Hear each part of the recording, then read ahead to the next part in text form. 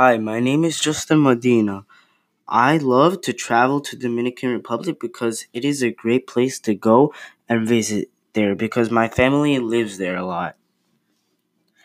The Dominican Republic is located in the Caribbean. Did you know that the Christopher Columbus landed on the Dominican Republic in 1492, but it became independent on 1844?